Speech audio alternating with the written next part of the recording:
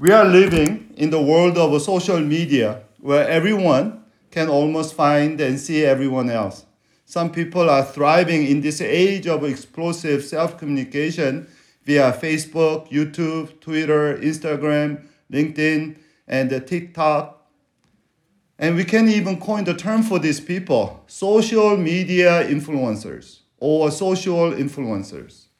These social influencers brag about their experience and claim expertise and even promote product, of course, monetizing their profit through all in all as many of us, follow them. I'm not against the social influencers or even bragging. In this age of social media, we all self promote or self communicate to a lesser or greater degree. The question is, what would be proper and positive bragging? The real question for Christians is that do we glorify God or gratify ourselves in our social media? Today, I want us to learn from a holy influencer about the holy bragging. I want to share with you the holy bragging of Apostle Paul in 2 Corinthians chapter 11, verse 16 to 33. And before I read the passage, I want you to know that we are about to enter into one of the most ironic yet inspiring passages in the Bible.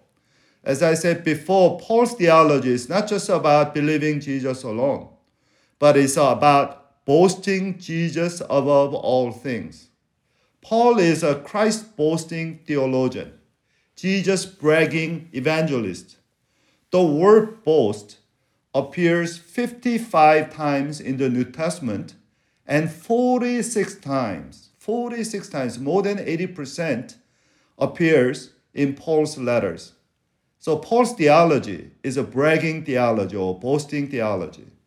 For Paul, faith is not just a cognitive or consentive, but it's a confident and celebratory. And starting with 2 Corinthians chapter 11, verse 16 to actually chapter 2, verse 9, we will hear the word boasting for 13 times, most intensely gathered. So the theme of this section in Paul's second letter to Corinthians is a boasting. Here, in today's text, I want us to learn three important things about a holy bragging. And I hope you all can imitate Paul, and our bragging also glorifies Christ. And so here we learn three truths about bragging. So question one is that why do we brag? And number two, what do we brag? And number three, how do we brag? So why, what, and how? So first one about why. Let's look at the verse 16 to 23. Let me read. I repeat, let no one take me for a fool. But if you do, then tolerate me just as you would a fool, so that I may do a little boasting. In this self-confident boasting, I'm not talking as the Lord would, but as a fool. Since many are boasting in the way the world does, I too will boast. You gladly put up with the fools, since you are so wise. In fact, you even put up with anyone who enslaves you or exploits you or takes advantages of you or puts on airs or slaps you in the face. To my shame, I admit that we were too weak for that. Whatever anyone else dares to boast about, I'm speaking as a fool. I also dare to boast. Are they Hebrews? So am I. Are they Israelites? So am I. So are they the Abraham's descendant? So am I. Are they the servants of Christ? I'm out of my mind to talk like this. I am more. I have worked much harder, been imprisoned more frequently, been flogged more severely, and been exposed to death again and again. The first thing that we notice about Paul's bragging is that Paul was very hesitant. Paul was very hesitant and reluctant to boast because boasting is a foolishness. Earlier, verse 1, chapter 11, verse 1, Paul said, I hope you will put up with me in a little foolishness. Yes, please put up with me. Paul said, and everybody knows, that only fools brag about themselves. All sensible people, a little bit of a commonsensical people, little bit of a life experience, even non-believers, would agree on Paul on the foolishness of a boasting. So I checked some, what other different cultures talk about boasting, and overall it's a very negative. For instance, a German proverb says, mules are always boasting their ancestors or horses. Did you hear? The mules always boasting their ancestors or horses. So according to Germans, boasting comes from an inferior complex. People who boast, they have an inferior complex. French, they say, great boasters are little doers. Great boasters are little doers. Big mouth, little hand. And the Spanish said, there are 3 too much and 3 too little. That can bring a fool down.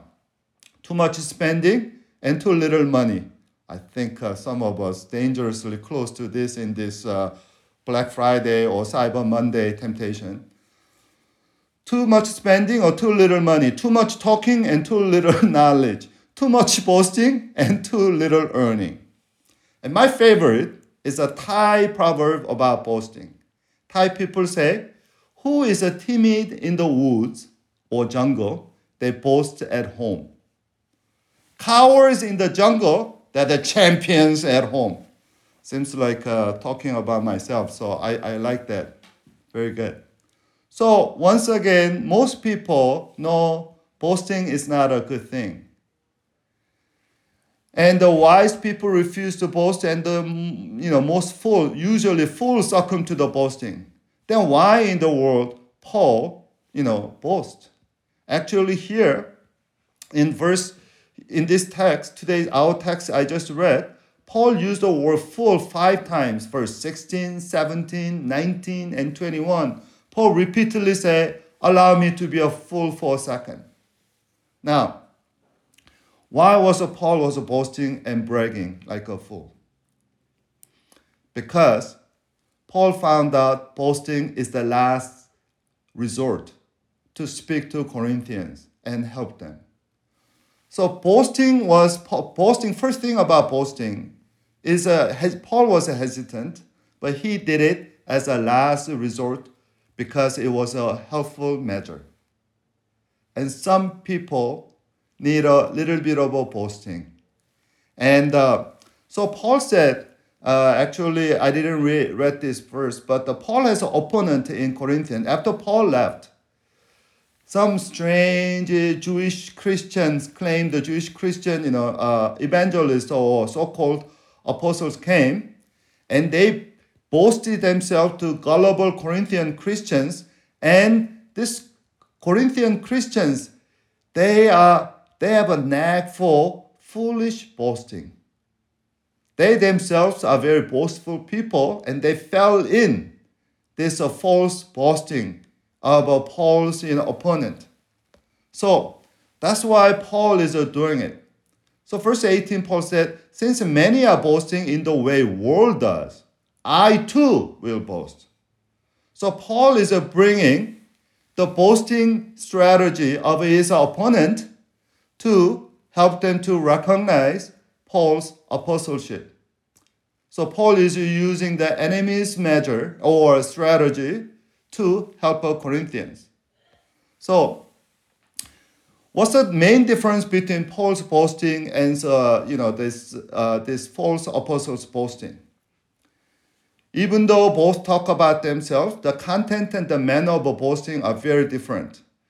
And about that, regarding the content and manner, we will see in the next 2 points. But I want to say this.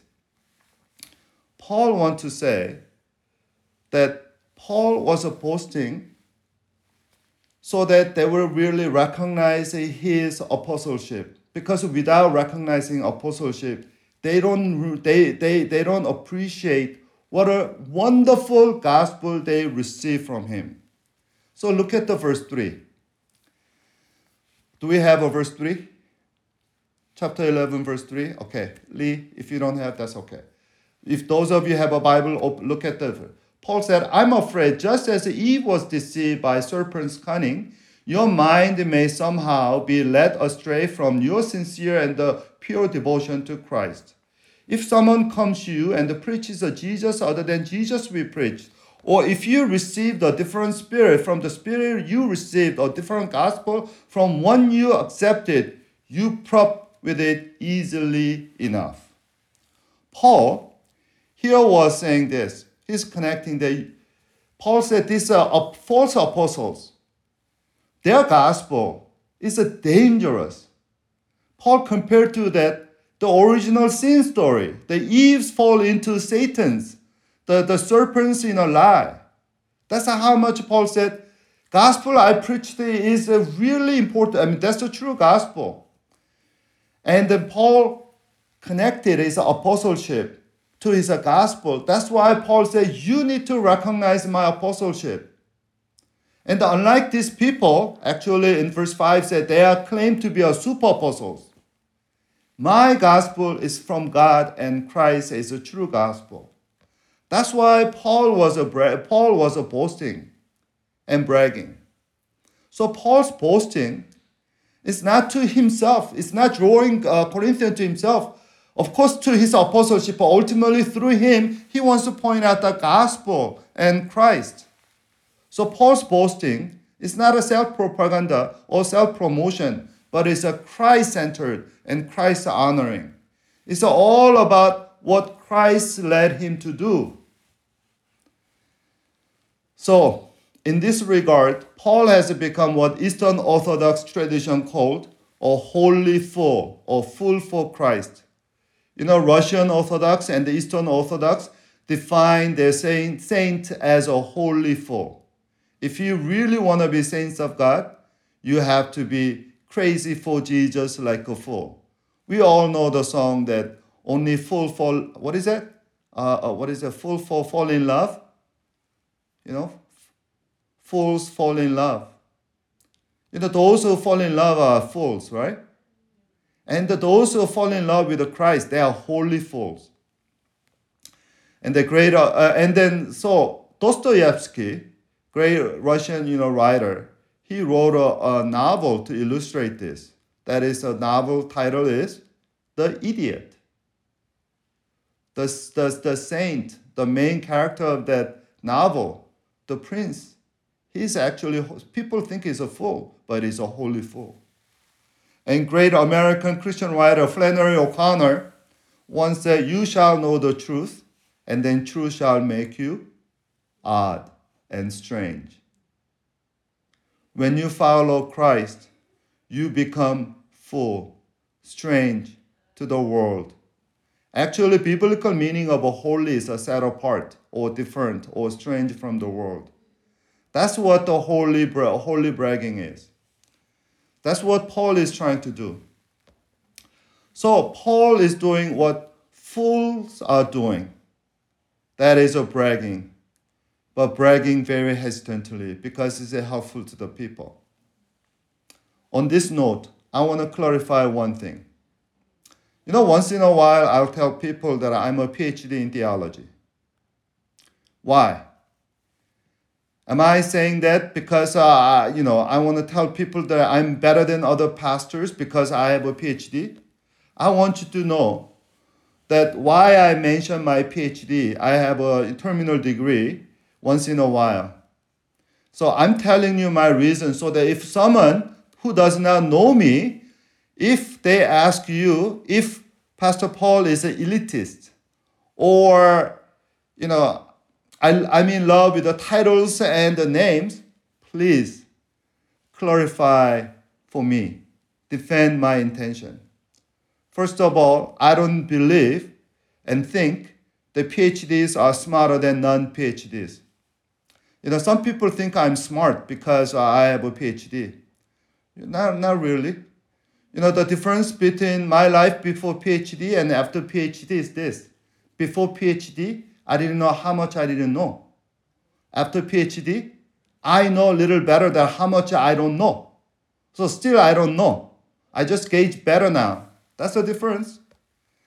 And second of all, especially in my subject, my expertise, theology or ministry, I want you to know the greatest theologian of a modern time is a non-PhD, is a pastor. Karl Barth is not a PhD.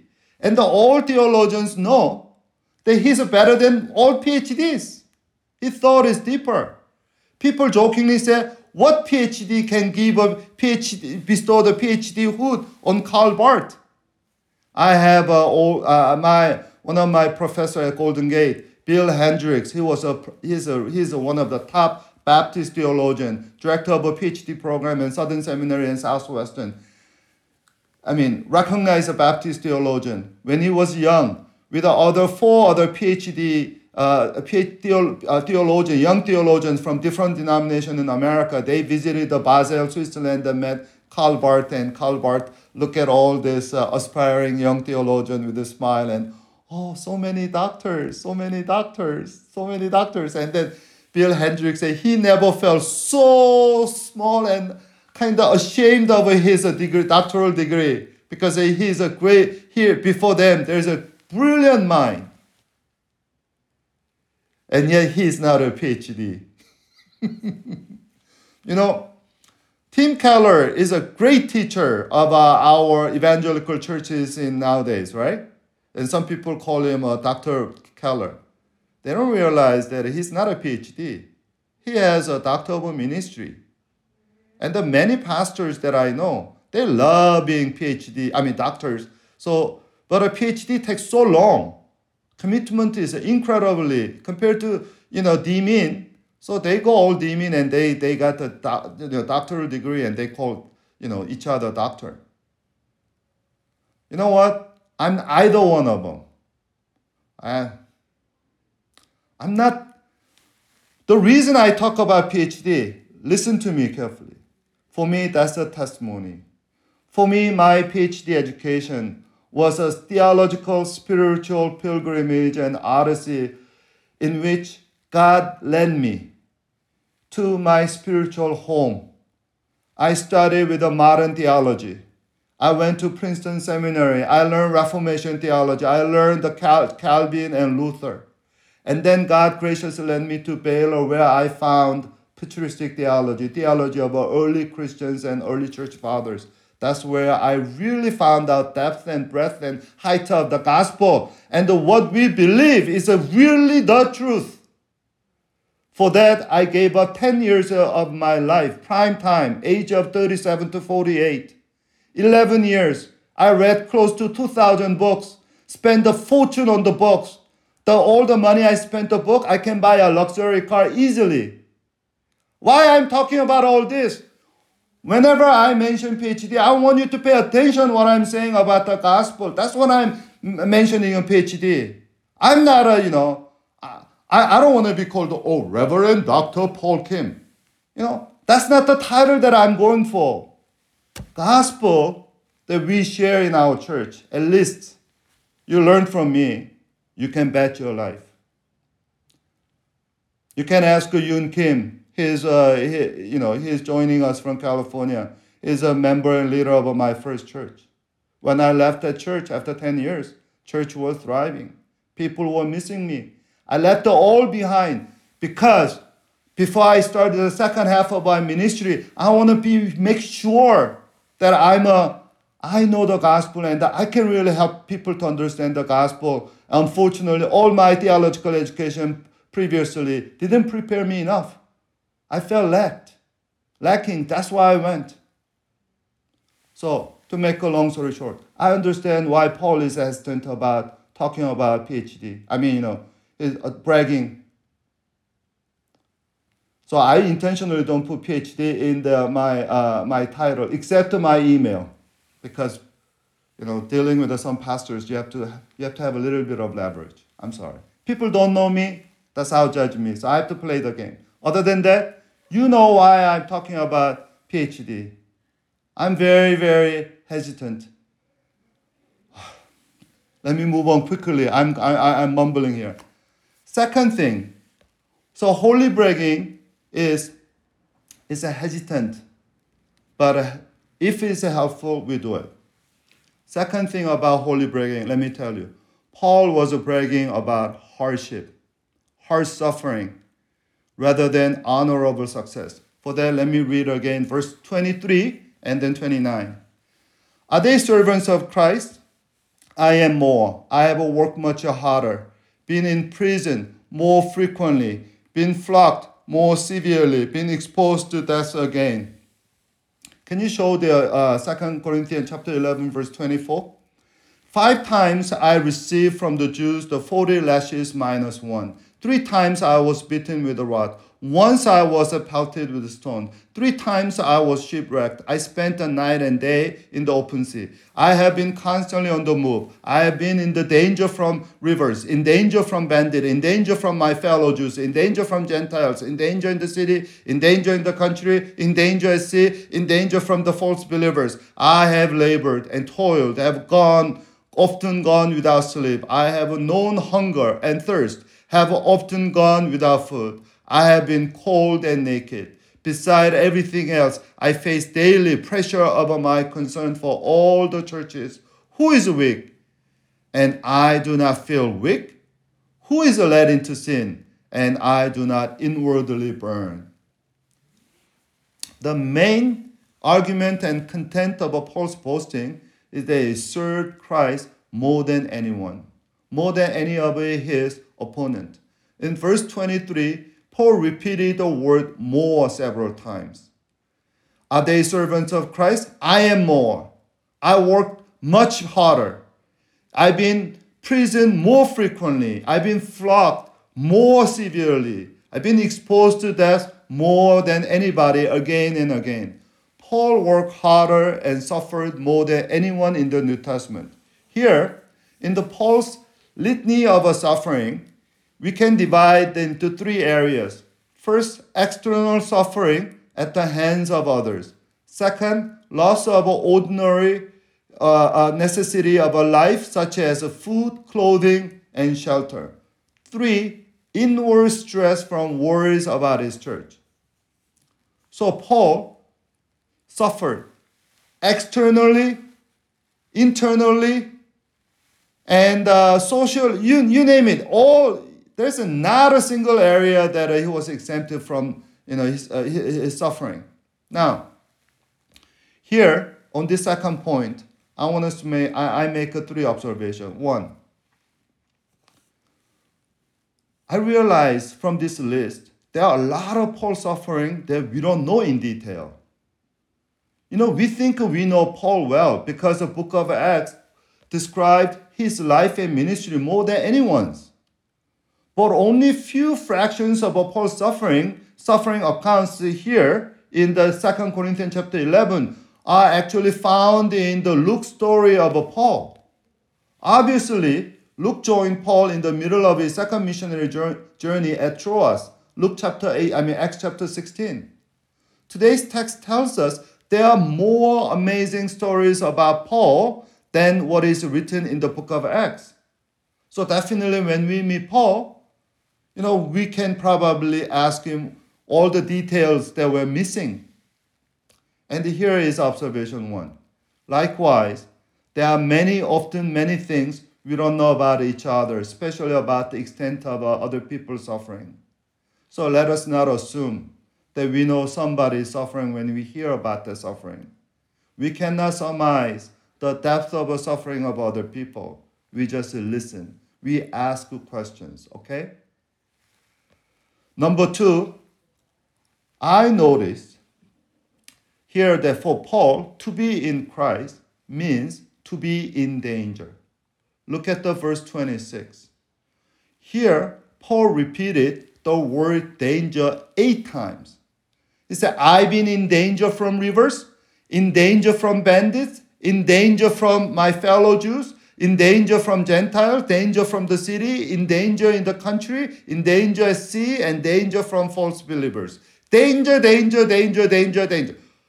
Paul is saying to be in Christ means to be in danger. To follow Christ means to face danger all the time.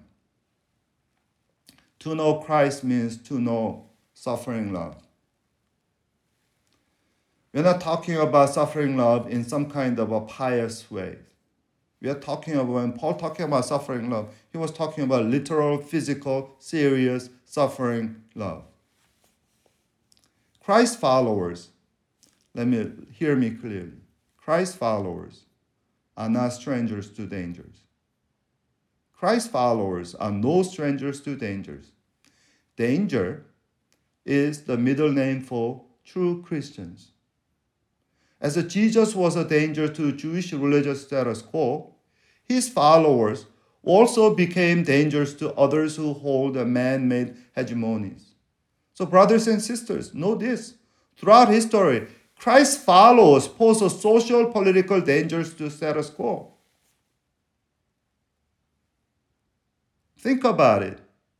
And where we are in our country, in this politically and so many ways racially, socially divided.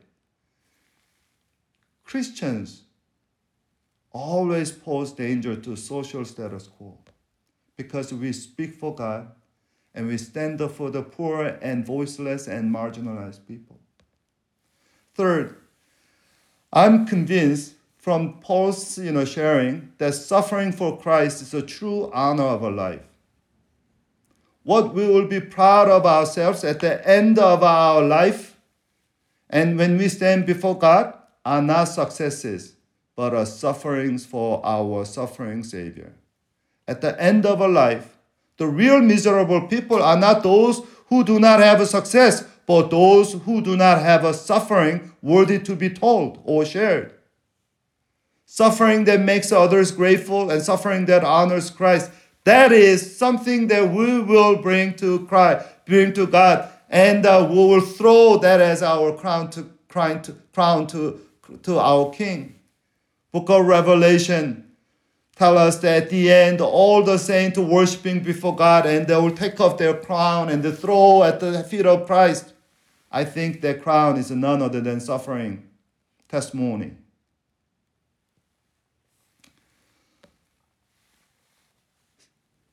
And sometimes I suspect that God is more pleased with my failure more than with my successes. Because the failures usually come through suffering and vice versa. Again, the real miserable people at the end and those who have a success but not worthy to be told before suffering Christ. And those who miss the honor of a suffering Christ. So I want to tell all of you, let us follow Christ, even in danger, because for us, danger is honor, because Christ took all the dangers for us. So that cliche that we often hear from house churches, that suffer, give, and die, that's a great way to live a Christian life. Let us face the danger of a life, especially for Christ, as our great honor. Now, let me move on to the third point. So, holy bragging is hesitant. First point. Second point, holy bragging is about the hardship. It's not about success. It's about suffering. And the last point is holy bragging is humble to highlight Christ. It's humble. So let me read that. For that, verse 30 to 33. If I must boast, I'll boast of things that show my weaknesses. The God and the Father of Lord Jesus, who is to be praised forever, knows that I am not lying. In Damascus, governor under King Aretas had a city of Damascenians guarded in order to arrest me. But I was lowered in the basket from window in the wall and slipped through his hand. Here, Paul, the last thing he talked to Corinthians about bragging, his escape from the first danger that he experienced in his Christian life. Do you all know that Paul went to Damascus to persecute the Christians, but on the way he met risen Christ, and he was converted, and then he went to Damascus as a blind man, And the Ananias, disciple came, Ananias, came and explained the rest of the gospel, and Paul received Christ and got baptized. Do you remember? And then right away he began to preach the gospel. As a result, those Jewish people who were, waiting for Paul to persecute Christians, they were totally shocked, and they felt that his preaching was such a danger, they decided to, arrest and kill him. So they bribed the king of Damascus to arrest Paul. And Paul is now telling us how God helped him to escape. Now, Paul could simply say, God saved me. Why does he go in detail here? Details such as, especially verse 33, that I was lowered in basket from window in the wall and slipped through his hand. You have to know this. Paul's bragging is all about Christ's strength, not his own strength. In order to bring up the Christ's strength, Paul is showing his humility and his weakness. He's even to the point of being a coward and shame. And you have to read this Paul's details of escaping the threat of death through the lowering in the basket by the coming down the wall, because this is a very intentional description. To understand that, we have to know this. At the time, ancient people, especially Romans, do you know what is a number one military glory that Romans recognize? They call it corona, muralis. Corona muralis. In Latin, it means world crown.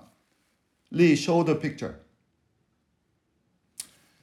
Corona muralis was given to a soldier who climbed the wall, the fortress of enemies first, and conquered that part of the wall, so the rest of the conquering army could climb and then, win the victory. So first soldier who climbed that scale up the wall received this corona muralis, or the crown that is a shape of the wall. By the way, all the Western kings' crowns have this motif. When you look at all the kings, they have something kind of two-third kind of thing. It all came from this ancient, corona muralis. And here, the picture that you see is the goddess Tyche in Greek, but in Latin is actually Fortuna, god of fortune, goddess of fortune. And guess what she's wearing? She's wearing this corona muralis. And so Paul, by the way, again, this is like a highest military bravery and honor.